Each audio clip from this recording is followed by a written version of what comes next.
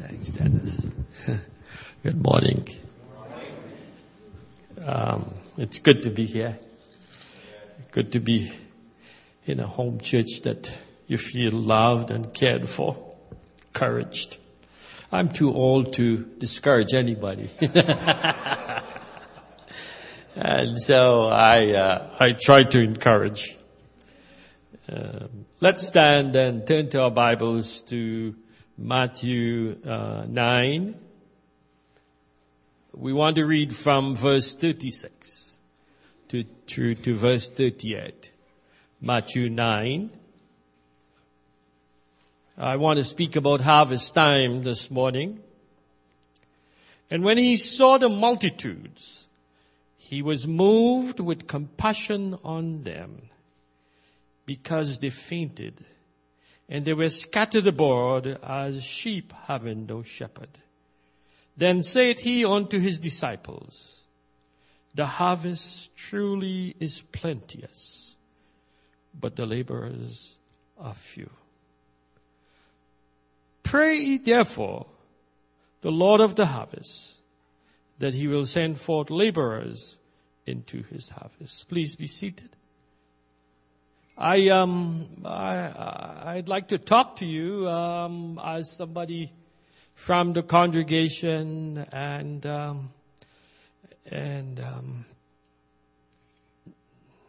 trying to encourage us. So sometimes preachers preach to themselves. I am preaching to myself this morning, so you could listen on if you want.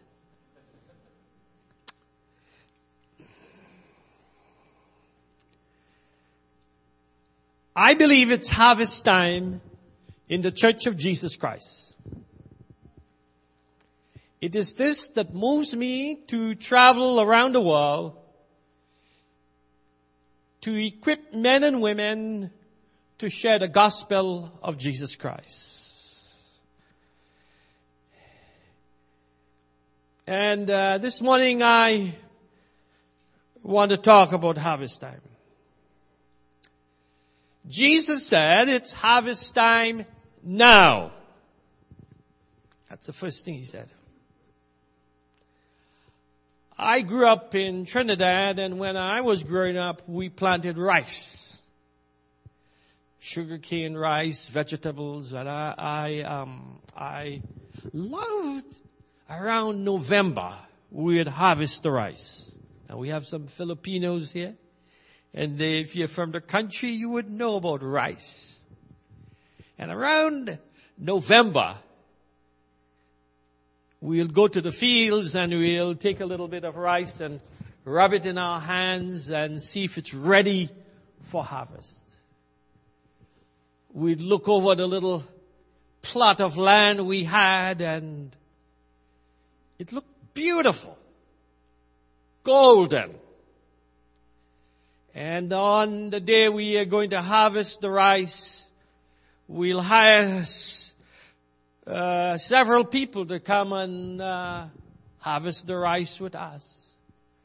And then we'll take it home. And that evening, my mom would have a big feast. And then she'll make rice pudding. Now, you have not tasted rice pudding until you have tasted rice pudding that is made from fresh reaped rice. It's more gooey and it's real cow's milk. I just love it.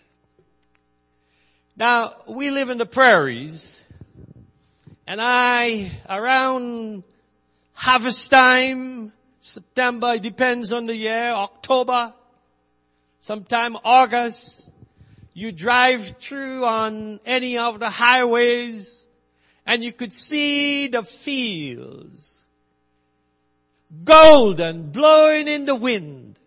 You could see harvesters, big tractors and combines harvesting the fields. I love harvest time.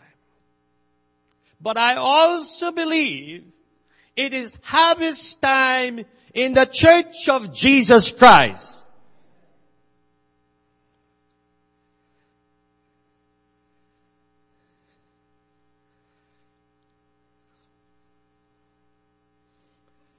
As we look at the situation in Israel and Gaza, all of us are troubled.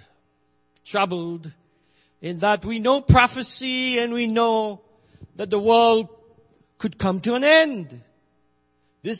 Could this be when Jesus would come and a great war would take place? It's troubling. In Africa, recently in the last 10 years, 3 million people died. Just 700 people died in Palestine, and the whole world is in uproar. But 3 million people died in Africa, and not a word from the Western world. Not a word. People who are in the medical field tells us that we could have a pandemic anytime. It has always been that's one of the ways to wipe off part of the population. I hope I am not part of that process. But it happens. And it could happen just like that. With travel, one person bring a disease from another place and bingo, the whole plane is filled and then it's dispersed. You don't have to do anything. And you are at home and you have caught whatever bug it is. And you're gone.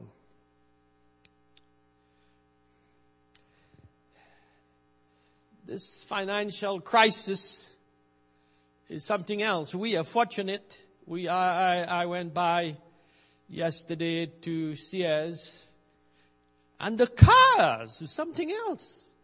And Rubina said, is it a recession? Doesn't look like it. People buying. I remember in the 80s recession, people would walk through the mall and not purchase anything. But now they are purchasing. We are very fortunate. We live in a province that doesn't have boom and bust. We might not make a lot of money, but we are very fortunate. We are very blessed. I believe that there are people in this city who have not heard the name of Jesus once. I remember when I was pastoring, somebody called in St. Boniface. She was in her 30s. And there was trouble in the family. And I said, do you know who Moses is? Never knew. Never was baptized. In Winnipeg. So there are people waiting right now for us to bring the message of hope. Let me give you some misconceptions about harvesting souls. I have nothing against Sunday evening service. But we used to call the Sunday evening the evangelistic service. But that is a wrong concept. Harvesting souls is not a Sunday evening service. If nobody has been saved for 100 years in a Sunday evening service, we need to cancel it. And praise the Lord, it's canceled unless something happens special around here. There are some Christians, evangelical Christians, who believe in universalism. Universalism is the theory that since Jesus already died, everybody in the world is going to be saved. So you don't need to go anywhere. I don't believe that. I can't believe it because Jesus said, I am the way, truth, and the life. And no man cometh unto the Father but by me. So I have to believe the book. I have to believe God's words. I have a doctor friend of mine who, he said, leave the Muslims alone. I can't leave the Muslims alone. I am going to Indonesia in a few months. I just can't. Because they don't know Jesus. And as long as people don't know Jesus, it is my responsibility to do all in my power to evangelize or help these people to win neighbors and friends for Jesus. Some people have suggested that Canada is post-Christian. I have no problems with that.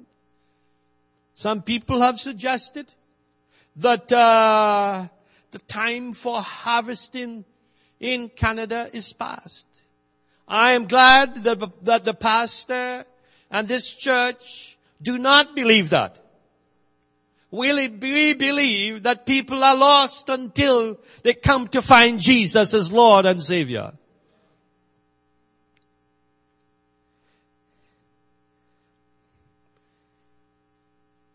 When I started pastoring in Winnipeg, in the 70s, I think, there was a heaviness over the whole city. A spirit of oppression that filled the city. I remember speaking to one of my friends who later became a Christian. And she said she wasn't a Christian, she flew over Winnipeg and could feel the oppression. But there is a new move of the Holy Spirit in Winnipeg. You speak to people, you speak to churches, and you will hear the conversation is totally different. The focus is different. And so we need to flow with the Holy Spirit. My Bible tells me it's harvest time now. Amen? And I choose to believe it. And until the Bible changes, I'm going to keep on believing it. Harvesting is an attitude. It is an attitude. So you need to change your attitude. If you don't have an attitude of winning others to Christ, you need to change your attitude. Now, anybody heard of this new Bible? It's called the Pentecostal Translation. Anybody came across it yet? No? Turn with me to Matthew 28:19. And you know what it says. Go into all the world and teach all nations, baptizing them. Now, the translation has been changed. It now reads, come to my church and get saved. Because my church is the best church in the whole city. That is not the command. For 300 years, the church or more existed underground, and it was a strong church. The underground church in India and China is strong. It's alive. It is vibrant. It is changing lives. Jesus said, to what? Come. What did he say? Go. Go out where the people are. And I have nothing with, there are some pastors that are very excellent pulpiters and could draw the crowd, and they can bring people to the church. I have nothing against them. They're God's gift to us, but generally the rest of us are not great crowd draws, and therefore we need to obey the command of going out. The church as a building is a new concept, and we are moving away from that concept because it is not within the mandate of God to have buildings. There's nowhere it says go and build a building. It says build a church. Building is a man's idea. And I have nothing against this beautiful facility. I was in Malaysia a while back, and in one of the churches, I think this guy has about 100 churches that he started. But in one of his main churches, Sunday morning is not a morning for evangelism or anything. It's an encouragement service. They have hundreds of cell groups that meet all over the city and all over the country. And the church is blossoming and growing because of this idea of going out. We of course, we have tried cell groups, and it does not work in North America. I'm not saying that we should go into cell groups at all. Some people said, well, harvesting is, you have to go overseas. Well, that's not always true. There are some places that are responsive to the gospel, and there are other places that is not responsive to the gospel. And so we have to go where the harvest is, where the wheat is ripe, where people are needy. So we need to identify where the harvest is. Jesus said, don't cast your pearls before swine. If you have been witnessing to Tom, Dick, or Harry for 150 years and they haven't responded, leave them alone. Pray for them now. Don't waste your time. Leave them alone. And let God deal with their hearts. Go where the need is. Now, if we look at the ministry of Jesus, and I am speaking as a pastor, because we want to have a homogenized group. We want to be part of the same, but Jesus' ministry was totally different. Jesus went to the sick, to the emotionally sick people, to physically sick people, people with heart attacks, patients, those dying, those divorced and separated. Jesus would have gone to the gays and the lesbians and the drug addicts. The Bible tells us he was a friend of sinners. I'm just wondering, and I'm just going to ask you to raise your hand if you have a friend that is a drug addict. Anybody here? Wonderful, wonderful. Anybody has a friend that is gay?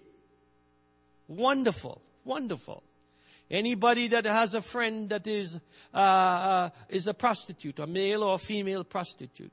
Wonderful. And that's the friends Jesus had. Not friends that you invite for supper and you expect them now to invite you for supper. He was a friend of these people. And so we need to identify where the need is. And the need is among the hurting. Do you know that every year 250,000 new immigrants come into this country, and 10,000 new immigrants come into Winnipeg?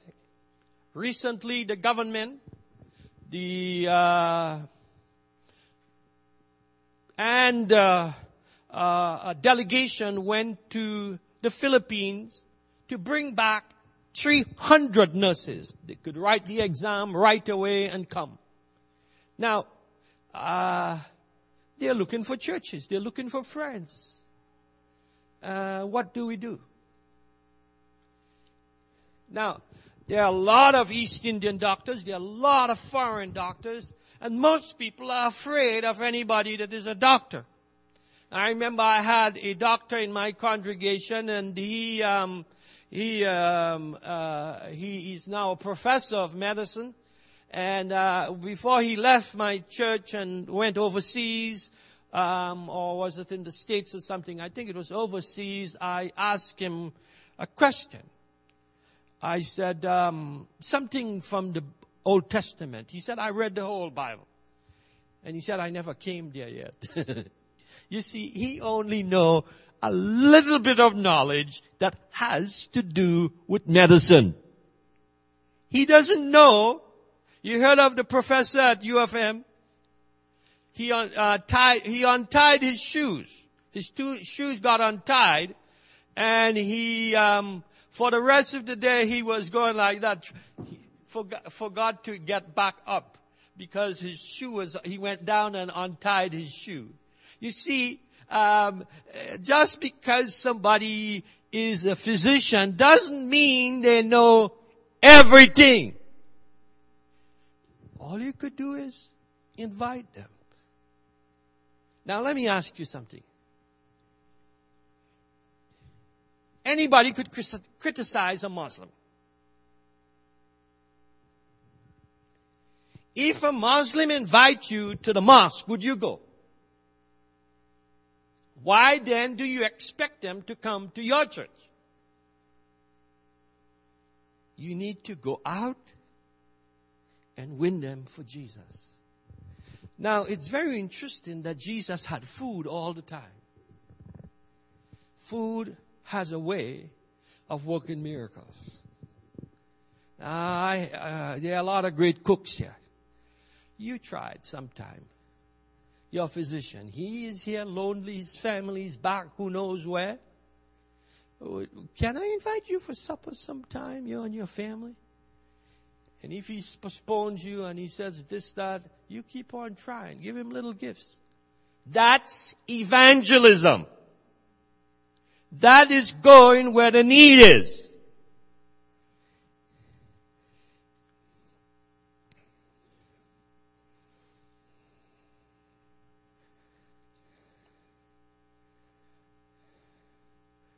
I want to be a friend of publicans and sinners.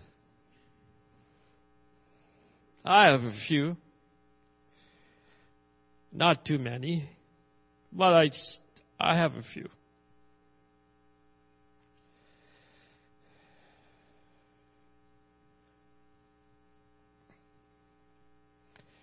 We need to feel compassion. Jesus said, and he said, the Bible said he was moved with compassion. Compassion is not education or professionalism or social service. It is empathy, sympathy, pity. It is being moved by the needs around us. It's seeing the hopelessness and doing something about it. It is seeing people going to a lost eternity and trying to change their direction.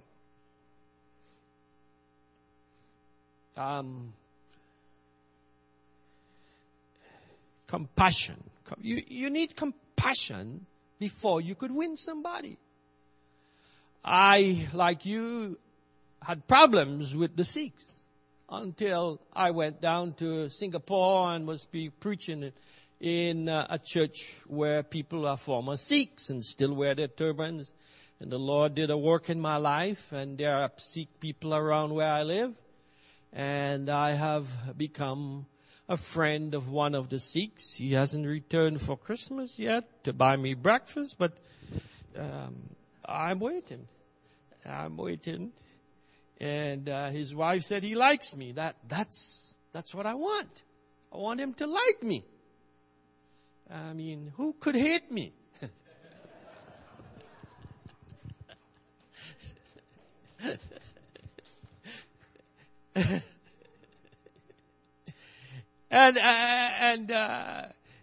And so I have a door open unto me. I am going where the need is. And I have not witnessed to him yet. I have not invited him to church yet. I said, have you ever been to a church? He said, no. He gave me a New Testament. He said, when you go to the Punjab, give it away. So he has given away his New Testament he got when probably he became a citizen. Compassion. Jesus said, Jesus was moved with compassion. The story in the prodigal son is a story of compassion, of God reaching out to the world. It's one of the characteristics of God. Compassion is love. Compassion is crying over those you know are non-Christians. Compassion is going where people are and saying, Lord, all I have is love. And all I could do is buy a cup of coffee. You tried sometime, you go and see a professional or somebody and stop at a Tim Horton and buy a coffee and take it for them and see what happens. Just a cup of coffee. See what happens.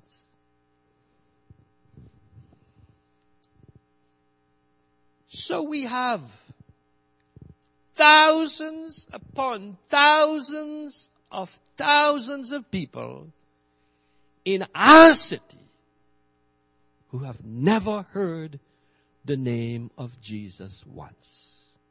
They would not put on the TV. They have nothing to do with Christians because you all are bad people. But compassion will break down the walls. And it would open a door for us to minister to the needs of the people. And Jesus said, my time is up. I better go on fast here. The Living Bible says, so pray to the one in charge harvesting and ask him to recruit more workers for the harvest. Pray. You don't go first. And there are some wonderful young people here that I believe the Lord has his hand upon your life, and I look forward in you going into full-time ministry in the near future. But before you go, you need to pray. Before Jesus sent the disciples, he said, go and wait. Wait until you are filled with the Holy Ghost. Now, my academic dean in the Philippines where I was teaching was Korean. And he told me that Korea, that only has 70 million people, have 50,000 missionaries around the world. There are two, at least I know of, in the city. And there are several more. You find them in every continent, all around the world. Why? Are they smarter? Can they speak better English? No. They learn to pray. And in prayer, we begin to see the multitudes. In prayer, we become so burdened that we can't do anything else but share the good news. God help us. God help us to become a praying church, and we continue to reach out to those that are in need.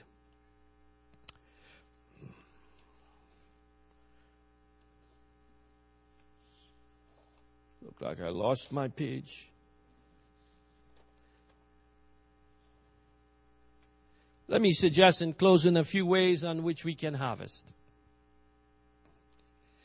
I'm glad we are using the Alpha program, and then 40 days, dramas, the 40-day, what's it called? Purpose-driven life, dramas, neighborhood, friendship programs. Winan, one of the church growth specialists, says, a church that spends 85% on their budget on maintenance of the church is a healthy church. And 15% of the budget on outreach. And I know we are doing that or more. This is a healthy church. And therefore, I believe that we can do great things for God as we just make ourselves available to reach out to people. Now, I have appreciated, and this is no criticism, I have appreciated the altars that have been opened to pray for people. And I'm speaking to the leadership of this church. I have shared my understanding of what preaching is. Preaching according to Luke 4:16 to 20 is not the delivery of the word. That's a reform idea. You read it, you study it, you read my book, and I have had no New Testament scholars that have contradicted my exegesis yet. Preaching is not the word. Preaching has two sides to it. The word on one hand, and signs, wonders, and miracles on the other hand. Don't tell me that there are no sick people in this congregation. Don't tell me that there are no demon-possessed people in Winnipeg. Have they been left in Jerusalem or in India or Pakistan or some foreign country? They exist here. The problem is we are not in tune with the Spirit, so we cannot discern the needs of the people.